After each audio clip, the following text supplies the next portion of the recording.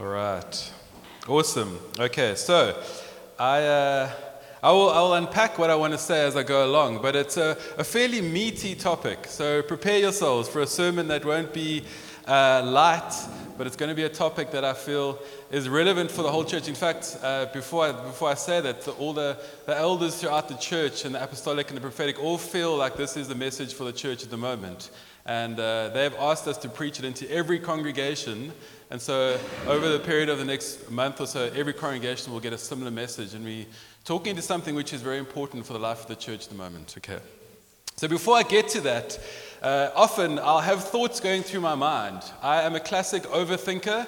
And you give me any topic, and people often go like, okay, I'm going to ask you something, don't overthink it, and then inevitably I do, and I think, and I try to think through every iteration of what that will be, and often when I'm thinking through a thought, I try to distill that thought down into 2 or 3 lines that then make sense to me, and I can go, okay, cool, this is what I'm thinking, this is the thought, it's almost like a little soundbite, and they come to me at the craziest times. The one I'm about to share with you came to me while I was going down an escalator in Cavendish Square. Okay? So God is in Cavendish Square somewhere. The Holy Spirit is in Cavendish Square. But it said this, it says, many Christians would rather sit under the teaching of 10 people who will never give an account for their soul than one pastor who will. Okay, so I'm setting a bit of the tone. It says many Christians would rather sit under the teaching of 10 people who will never give an account for their soul than one pastor who will. See, we're living in this age of social media where you can go online and you can find any number of teachers to tell you actually what you want to hear. And I want to talk a little bit about that and how I think we should be concerned about that. I think we need to think very carefully how we approach things online and teachings and media, especially with regards to the church and our spirituality. Okay, so we're all on the same page. And so I want to go through 3 or 4 points. Roles, responsibility, risks, and resources. Okay. Like a good Baptist, they're all with R's, alliteration. I mean, come on, I'm winning already. Roles, responsibility, risks, and resources. And so we know in the church, we all have roles to play, right? I hope we all know that we're a body of believers, a priesthood of all believers. And so we all have a role to play in this local church and in the wider church. And for some of us, that is, as we saw tonight, Rosie and the team leading worship. That's an incredible role. Or for others, it's coming and serving or leading community groups or whatever your role is in the church. We all have one, and it's important that we all know that. We're all part of the body, right? And I hope we all know that. I'm not just going, well, there's certain people who do certain things, and I'm just going to enjoy the fruits of their labor. We heard a few weeks ago that actually, Paul says, if I stay, it means fruitful labor for all of us, the whole church, not just a select few. But also in the life of the church, there are specific roles. And in Scripture, we read about elders and deacons. And we also read in Ephesians 4 about the apostles and prophets and teachers and evangelists and pastors. Important roles and responsibilities in the life of the church, the wider church and then the local church. And I want to read that passage again in Ephesians 4. We all know it well, but let me just read it again because I want to set a bit of context in what this passage is saying and the role and responsibility of those leaders in the life of the church. Okay, so Ephesians 4:11 to 16. And it was he who gave some to be apostles, some to be prophets, some to be evangelists, and some to be pastors and teachers to equip the saints for the work of ministry and to build up the body of Christ, until we all reach unity in the faith and in the knowledge of the Son of God, as we mature to the full measure of the stature of Christ. Then we will no longer be infants, tossed about by waves and carried around by every wind of teaching. And listen to this, this is incredible, this is scripture. And by the clever cunning of men in their deceitful scheming. Now we'll get to who those people are. But scripture warns us against them.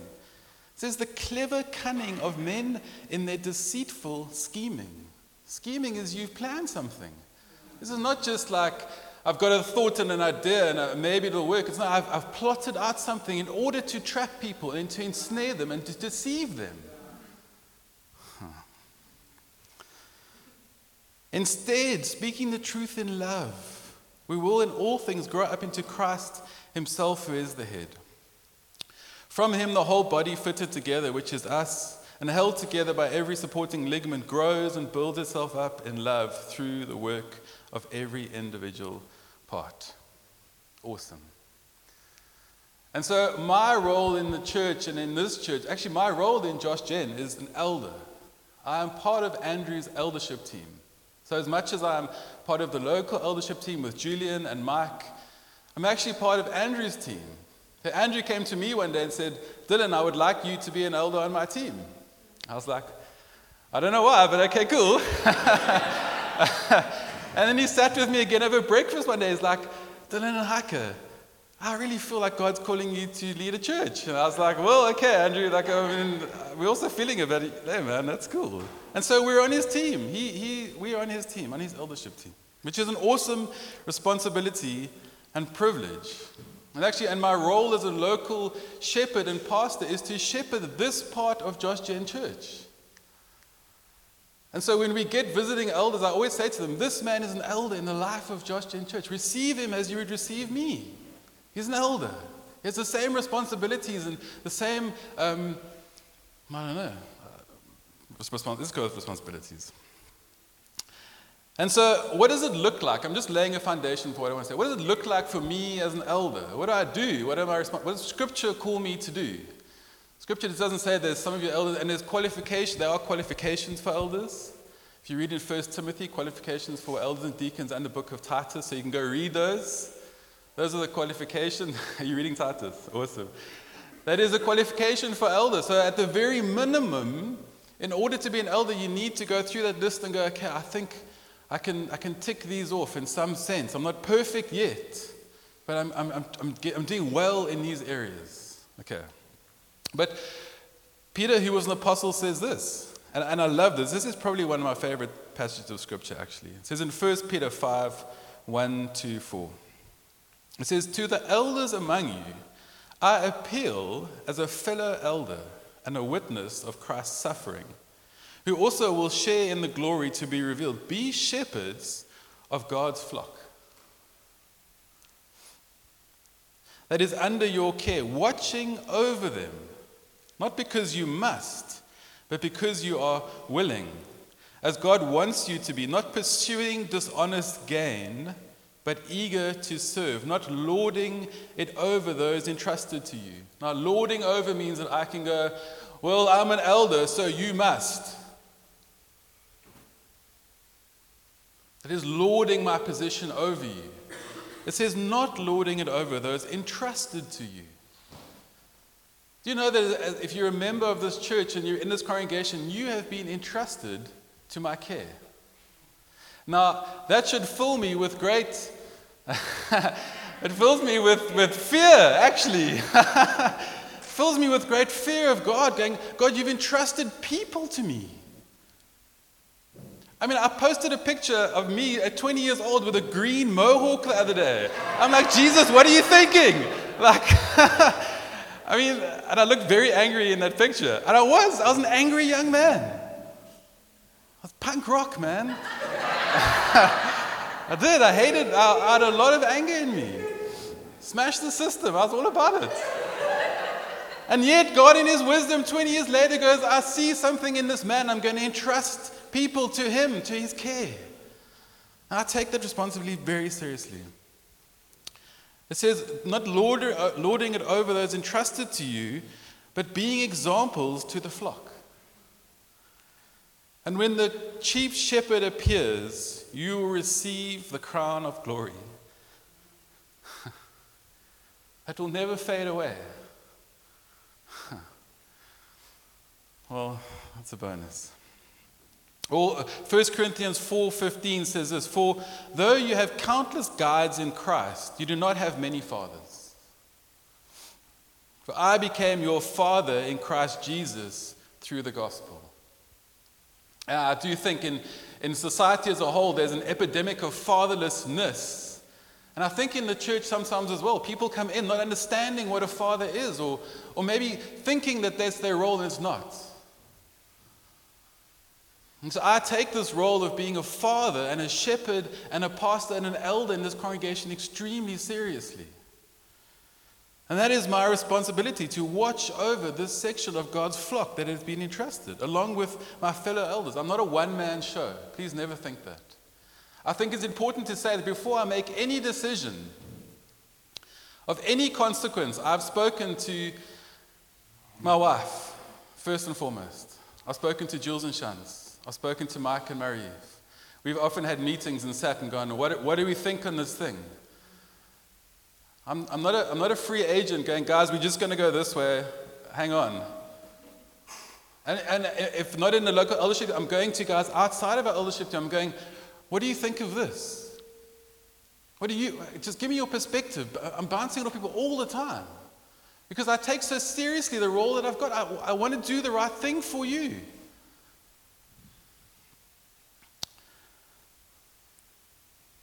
And so my role as a teacher and a shepherd of God's flock is to help you, to teach you, to grow you, to lead you, to correct you, to rebuke you, to encourage you, and to love you. Love one is awesome. Rebuke, correct. That's my role. Thanks, Marco. We'll have coffee. Oh, Lucian, okay.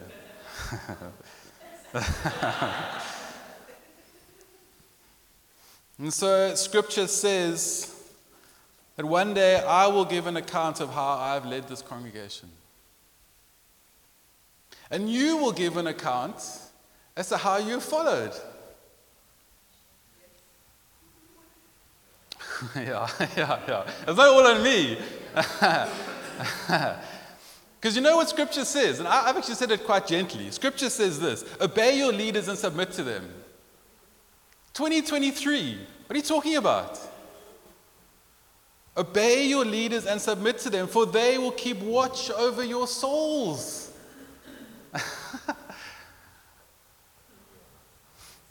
As those who will have to, not will want to, might maybe, will have to give an account. I will stand before Jesus one day and give an account to say, how did you lead this church? Well, I didn't really take it too seriously, God. Like it was cool, it was fun. I don't want to stand before Jesus and say it was fun to lead his church. I want to say, Jesus, I gave everything. I poured my life out for those people. I mean that honestly. I gave everything. Jesus, I hope I did enough. I really hope I did enough.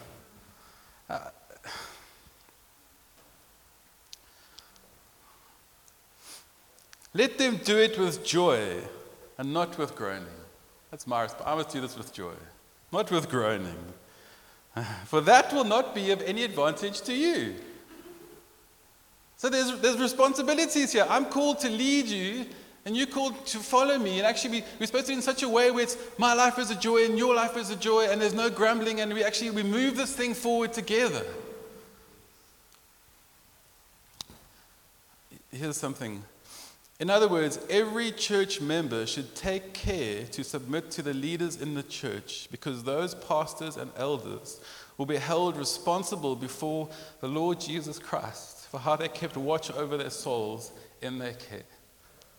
That doesn't, yes, if you're an elder and you read that and that doesn't do something to you, then maybe you shouldn't be an elder.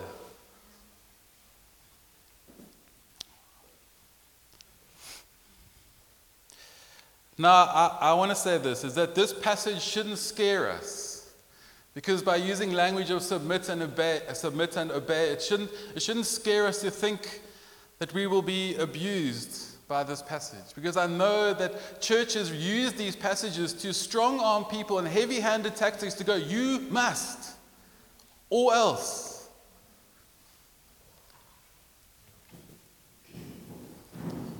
And that is not the approach I want to take at all. I don't believe that's what Scripture says at all. And actually, I fear for men and women who abuse the body of Christ. I honestly do. Another thought that came to me was any leader who has lost the fear of God will make himself God. And you look at churches where men who have lost the fear of God make themselves God in that congregation, and they will do anything they want with that church because they've lost the fear of God. And they're forgetting that one day Christ will come back for his bride. And he says this, he says, vengeance is mine, I will repay, says the Lord. How do you forget that? How do you forget that and go, I will do whatever I want with these people that I didn't pay for and I didn't die for and my blood wasn't shed for them, but I will do what I want with them. Oh my word, woe to you, leader who does that. Woe to you. I fear for you. Not for you. For leaders out there who think they can abuse the body of Christ. How dare you? Yes. I get so angry. Righteous anger, please hear me on this.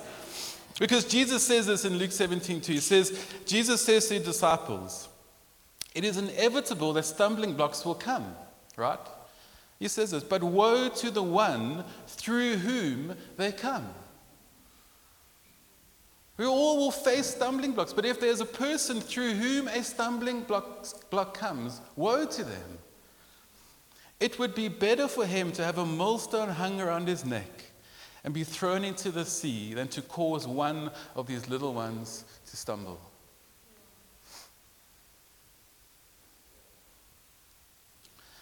And then Jesus says this in Luke 22:27, for who is greater, he who sits at the table or he who serves? Culture says the table, head of the table, obviously. Jesus says, it is not the one who sits at the table, yet I am among you as one who serves. I am among you as one who serves you. I'm a servant leader. I'm not called to lord it over you, but I am called to lead you. And you're called to follow. It's very hard to lead people who don't want to follow.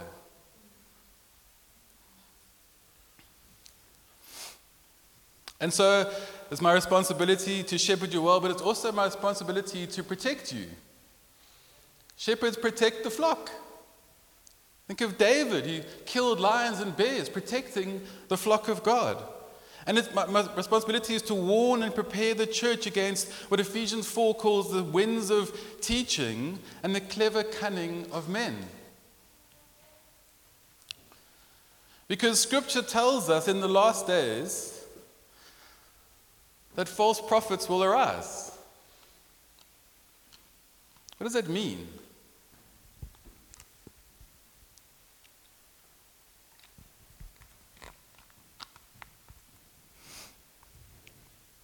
Jesus says this in Matthew 24:9. Then they will deliver you over to be persecuted and killed, and you'll be hated by all the nations because of my name. At that time, many will fall away and will betray and hate one another, and many false prophets will arise and mislead many. How many false prophets will arise? Many. And how many will they lead astray? That's scary. It's not just one or two. Many. And then the question becomes, well, what days are we living in if not the last days? So, the last days since Jesus' crucifixion and burial and resurrection have started, and so there have been and there will be, and I think increasingly more false prophets coming in and trying to deceive people.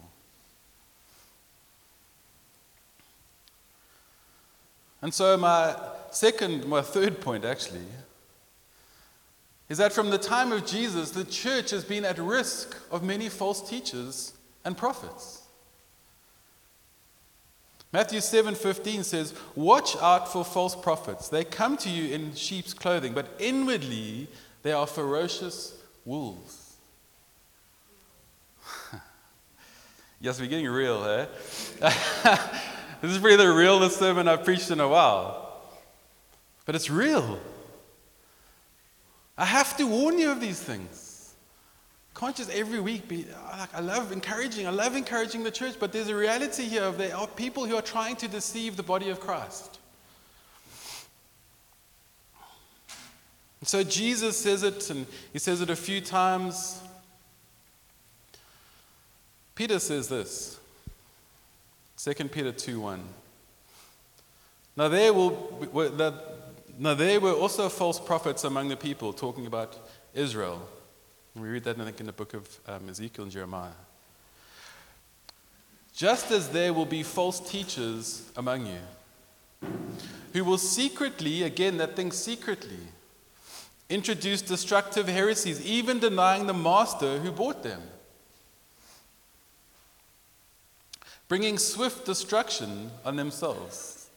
Many will follow in their depravity, and because of them the way of truth will be defamed. In their greed, these false teachers will exploit you with deceptive words.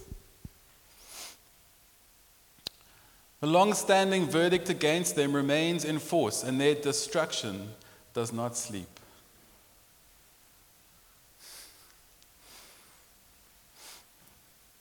And we go, well, maybe these are people that have come from the outside and they're just using Christianity as a tool to try and get to me, and they're speaking the language, but they've never actually believed anything they're saying. But Scripture says that they will even deny the master who bought them. Now we think of Andrew's preaching the language of slavery. They were bought with a price.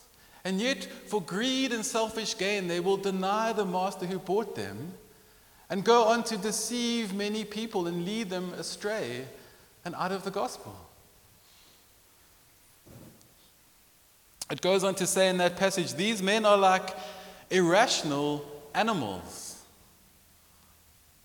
This is strong language, eh? This is like, yes, we've gone past like John 3:16 now. That's a good passage. That's a fantastic passage. But I mean, we're getting into the meat of it, guys. Seriously. Scripture is full of this stuff. It's not like one place where Jesus goes like, hey, there might be oaks who come and try to deceive you. Like, watch out. It's full of it. Everywhere. These men are like irrational animals. 12. 14 says, their eyes are full of adultery. Their desire for sin is never satisfied. They seduce the unstable. They are cursed children. Yes. They are accursed children with hearts trained in greed.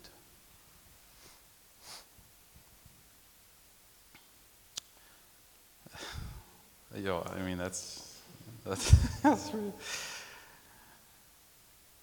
And so 2 things I want to pick up on, just as warnings, is to go, and these are maybe the obvious ones, is it talks about greed. It says an elder is not to be a lover of money. And yet these false teachers and apostles and prophets are driven by money. And you just need to look anywhere in the church and any number of teachers who all they talk about is money. Money, money, money. Give so you can get. Do this and that. Give me this. I need this. We've had so-called shepherds and prophets running from the country because they've been caught money laundering.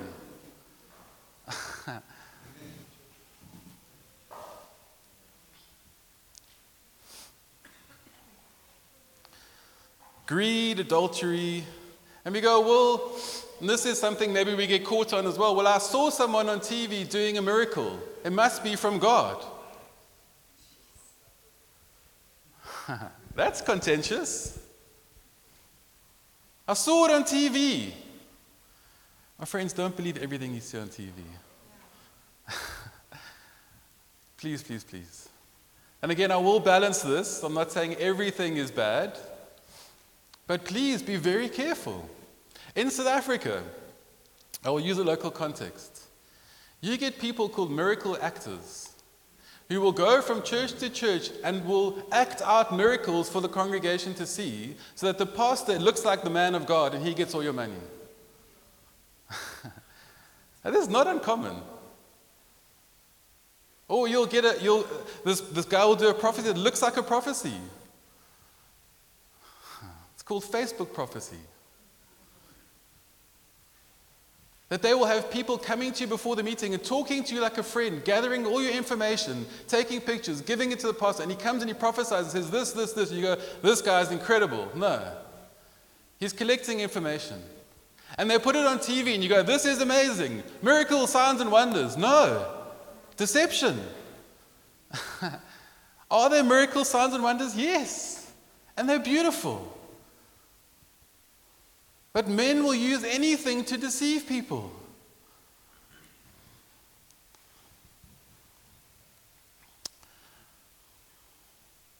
And so we see these people on TV and we see these ministries and so-called ministries, and so we give our money to these thieves and charlatans.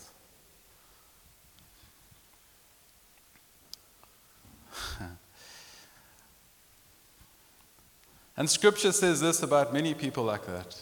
People who were bought with a price, who have departed and now are deceiving many. It says, many will say to me on that day, Lord, Lord, listen to this, did we not prophesy in your name? And in your name drive out demons and perform many miracles. Then I will tell them plainly, I never knew you. Depart from me, you workers of lawlessness. I mean, I wish it would get lighter, but you know. And so many people are swept up in this stuff. I have to warn you, people are swept up in this stuff. And there's a passage in 1 Corinthians 1:22, which is a fascinating piece of scripture. It says this. It says, you might go, well, I don't believe that stuff. That's fine. I don't actually believe it's fine. But it says this. It says, for Jews demand signs and Greeks seek wisdom. And so there's certain people who will run after miracles and signs and wonders and those, and they'll run after those people and give themselves to those people. And other people will give themselves to people who have the secret knowledge, the secret understanding. I want more knowledge. Give me more information. And that can be the Greek mind. So millions run off wanting more and secret. And there's any number of teachers, you go onto YouTube. The church has never seen this in 2,000 years, what I'm about to tell you. I promise you, search it. New revelation. New teachings never heard before in the body of Christ. Come to my seminar, pay me. I'll tell you the secrets of blah, blah, blah, blah. There's a saying, if it's new, it's not true. And if it's true, it's not new. And see, the problem is we go, well, the body of Christ is under threat. We're being assailed. What do we do? I'm an innocent victim. Actually, no, it's the whole principle of willing buyer, willing seller. These people go after these people because they want to hear what they have to say. They wouldn't be false teachers if there were people going, I don't want to listen to you because you're false. No, there's millions of people who will follow after them. Because it says in 2 Timothy 4:3, for the time will come when men will not tolerate sound doctrine, but with itching ears they will gather around themselves teachers to suit their own desires.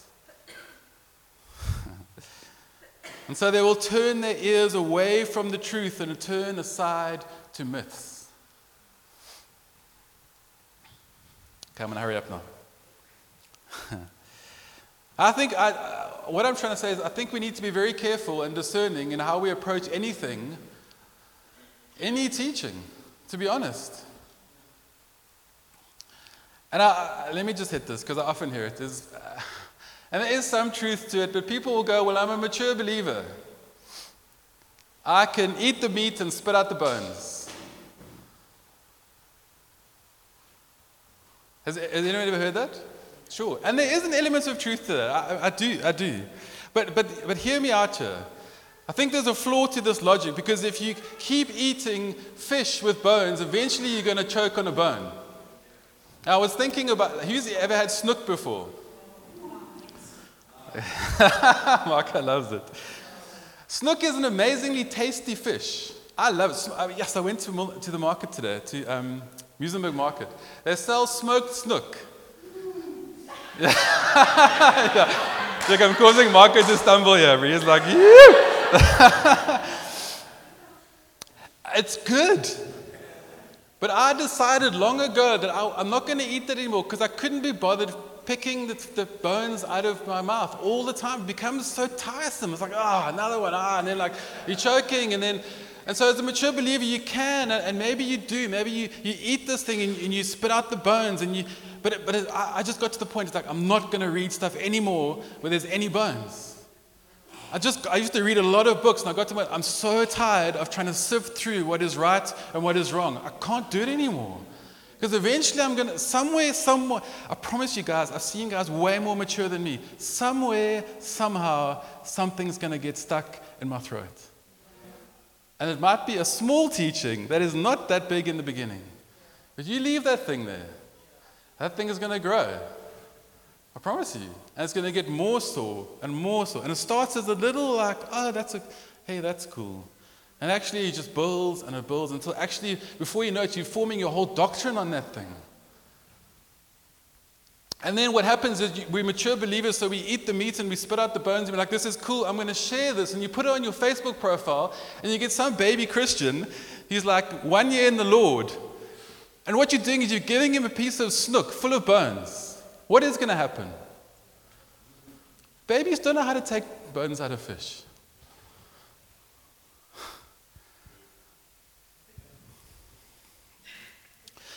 Paul says to Timothy, watch your life and your doctrine closely. Paul says to Timothy, just listen to the caliber of people who we're talking about here. Apostolic people in Scripture, he's saying, watch your doctrine closely. And we're like, well, I'm just going to watch this guy because he has like 5% is good and 95%, I'm just going to spit it out. Okay. I think we need to approach this thing extremely soberly and with a lot of discernment. And please, I would ask you, if you're a member of this church, please, please, please, if you do share, be very careful what you share on social media. Be very careful. Because you can share one clip of one guy you think is cool, and you don't know everything that guy's teaching. And before you know it, someone's gone down that road going, this is the best guy I've ever heard, and actually you've just sold them down the road to someone who's not worth following. WhatsApp, yeah, WhatsApp is a social media. Now, let me balance it quickly. I'm not saying that every single teacher on social media is a false prophet. Okay, please, I'm not saying that. There are good teachers. In fact, where's Dave? There's Dave. So we had a Deep South coffee on Friday with Derek and Dave and Jules and myself. And Dave was like, we're talking a little bit about this. I always drop a few hints of what I'm going to preach, and then I like to get a bit of feedback. So Dave was like, I was like, oh man, like I'm trying to figure out like teachers I would recommend. He's like, okay, Bill. I knew it was coming. I knew it. So I kind of set him up. He's like, give me some teachers you would recommend. I'm not going to tell you now what they are. Yeah, Vanessa's like, what? You can come speak to me afterwards, I will tell you. But he said to me, I don't know what number was. Did you know that I got stuck on 3?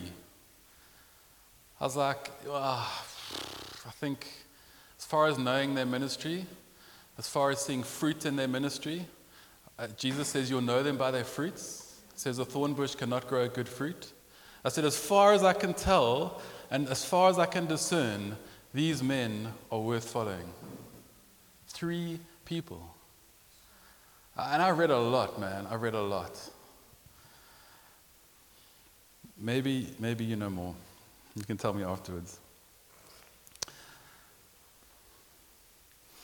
But the concern is that people give themselves to teachers and ministries that tell them what they want to hear and make life decisions based on a YouTube clip or Instagram reel. And so millions run after false doctrine in the pursuit of knowledge or insight, and they actually make shipwreck of their faith.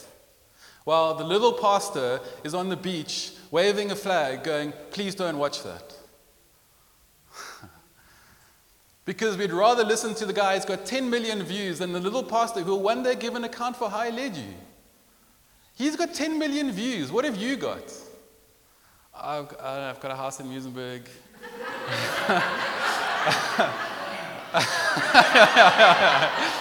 I've got a wife who loves me. I've been faithful to her.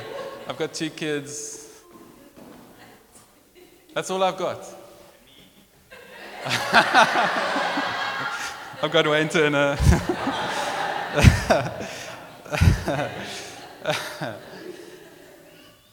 True? Who cares if they got 10 million views? I could care less. I don't care if you got 50 million views. I don't care. If what you're teaching is wrong, you're not worthy of being followed at all. In fact, yeah. 2 Corinthians 11:4 says this, and this is Paul speaking to the church in Corinth. He says, and bear in mind, this always blows my mind. Paul's speaking to the church in Corinth, and he's speaking to the believers and the elders at the same time. He's writing the church, and maybe they've sent him a letter going, Paul, we're struggling with something, and he says this, for if someone comes to you and preaches a Jesus other than the Jesus we preached, do you know that people can preach a different Jesus?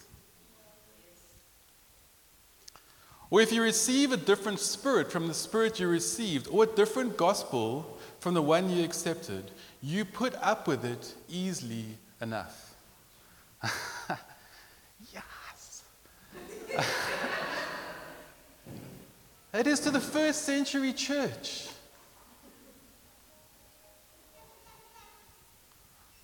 They've got apostles in the church. Paul, he preaches a gospel and they go, well, this is a different Jesus. We like this one. We're going to go with this one. You put up with it easily enough. And so my quote again, many Christians would rather sit under the teaching of 10 people who will never give an account for their soul than one pastor who will. And now my question to you is this, and it's very practical. When last did you have a question or a thought or something you were wrestling with Scripture? And when last did you go to YouTube first and watch the first 5 videos before going to your pastor and asking him what he thinks? Because we all do it. What is it? Whatever this, I don't know, whatever.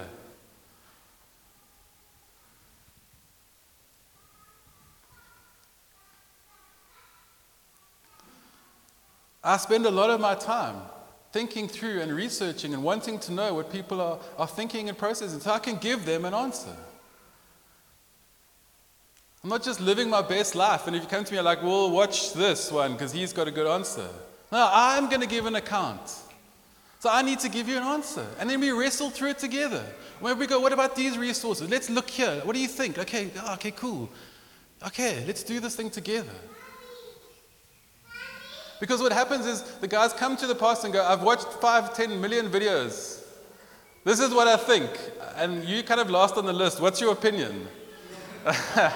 And the pastor's like, I think this. Well, it doesn't really matter. I made up my mind anyway. It's cool, whatever. Okay. YouTube told me it's cool. I'm on my way. For real? Okay, I'm almost at the end now. And so Paul says this in 1 Thessalonians. He says, brothers who are beloved by God, we know that he has chosen you because our gospel came to you not only in words but also in power, in the Holy Spirit, and with great conviction. And that's awesome. It says, just as you know, we lived among you for your sake. And you became imitators of us and of the Lord when you welcomed the message with the joy of the Holy Spirit in spite of your great suffering.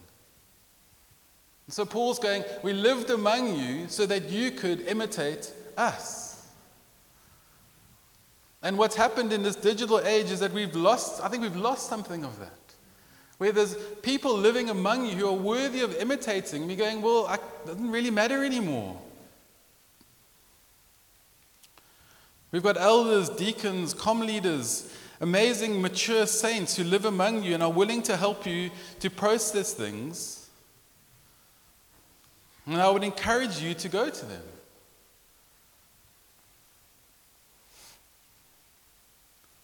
We live with you, and you watch our lives. Hopefully you see the fruit. Someone said to me this week as well, it's amazing, I love it. He said, I've watched you for 2 years.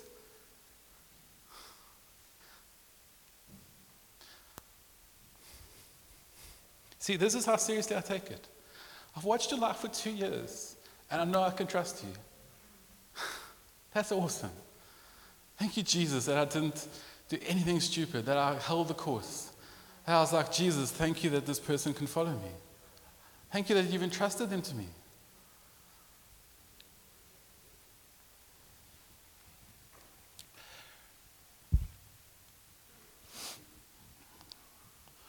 I'm going to wrap up. Why am I preaching this? It's a very good question. Who asked it? Excellent. Well done. Heike, my wife. The wife of my youth.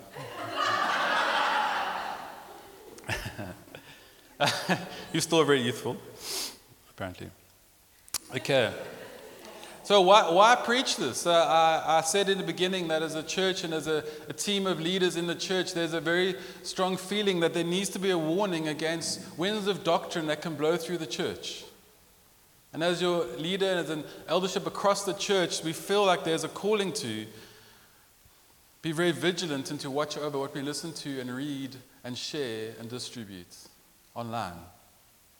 Especially in light of where media is at this point. Because it says the role is this, that then you will no longer be infants tossed around by the waves and carried around by every wind of teaching and the clever cunning of men in this deceitful scheming. And so as I've said, over 100 elders and wives have got together and gone, this is a real thing that's happening in churches. This is something we need to be very aware of. Because I do think, and I must be honest, often when I'm on all the WhatsApp groups in the church, like all of them. Like when someone starts a new WhatsApp group, like literally something dies inside of me. I'm like, can we start the overseer of worship overseers / worship group? And will you be on it? That would be my privilege and honor. Thank you for thinking of me and including me. Thank you so much. No, I do love it. I really do. But let me tell you a story. So many of you know Milani. She's a prophet. We recognize her as a prophet in our movement, in the 412 movement. And she's an amazing lady who loves Jesus with everything she's got. And I hope we can get her next year. We haven't got her this year, but she came last year. Yeah, last year she came in September with a group of prophetic people. And it was incredible. And she's a gift. And 15 years ago, we just joined the church. And Milani and a few of the prophetic voices were feeling this thing of like, we need to close the windows and doors because we feel like there's going to be false doctrine coming through the church. Now, that's quite a thing to say. And then you present that to your leaders and go, guys, I think we need to ask people not to listen or watch anything. Bearing in mind, this is 15 years ago where social media was still quite infant. Please don't read anything outside of our church. And we didn't actually have many resources then. Yeah. I was like, guys, can we just stop reading stuff? And as a movement who goes, well, we're an apostolic prophetic movement, we go, well, I think we need to take this seriously. And so that was the call. Andrew gets up and goes, guys, I'm feeling like, can we just for a season stop reading other stuff and just focus on spending time with Jesus and reading the Bible? I mean, it's hectic, yeah. And what happens? A few months later, who's heard of the free grace movement? Radical grace, a doctrine that destroyed churches, decimated whole churches. Going, grace is so amazing, you can do whatever you want. Forget about Romans. Shall we keep on sinning that grace may abound? By no means. But the church wants to hear it. So I can do whatever I can be a carnal Christian was the rallying cry of many churches. I can do whatever I want because there's grace. Oh, grace is incredible, but don't abuse it.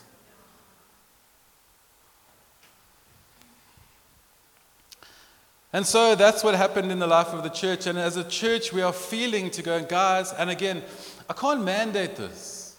I can't come at you and go, you cannot. I can go, in light of what the prophetic, the apostolic, the elders, the teachers, down to the deacons, down to the comm group leaders, which I met with 2 weeks ago, are all feeling. Can we, for a season, just focus, and this is very controversial, can we just focus on reading the Bible? Yeah, no, it's hectic.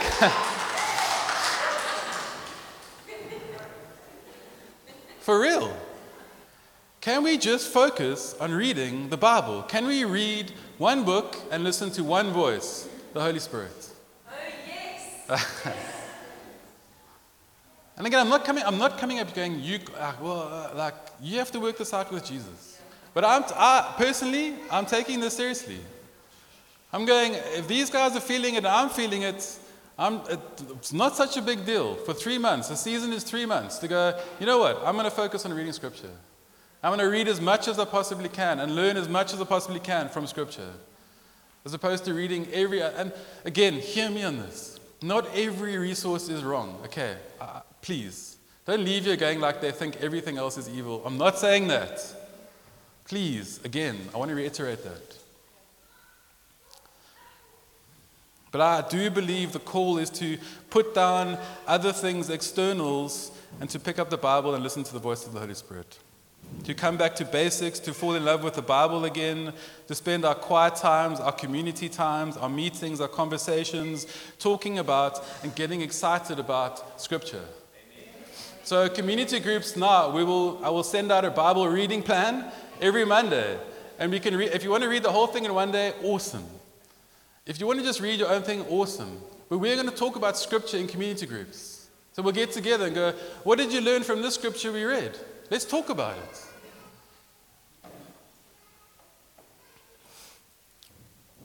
Because to be honest, I think our culture has lost the ability to wrestle with Scripture.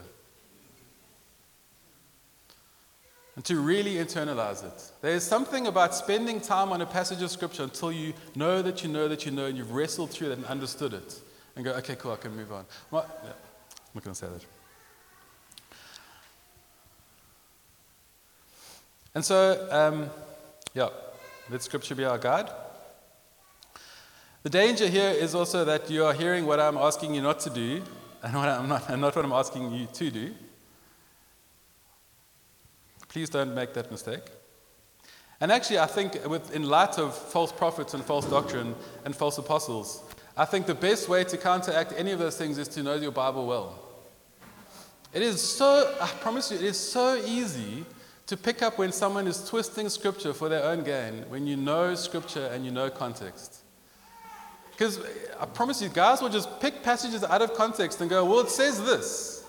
I was watching a clip recently, someone sent to me asking for my opinion on it.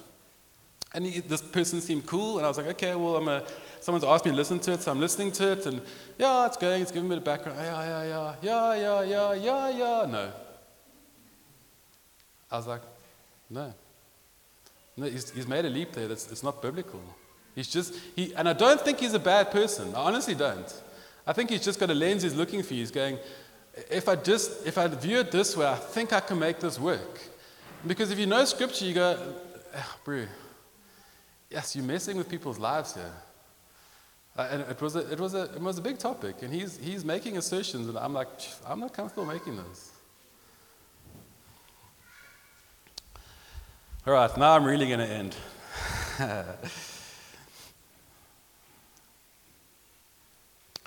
Let me just say this. I think all of us have our favorite teachers and our favorite people we go to, and I get it.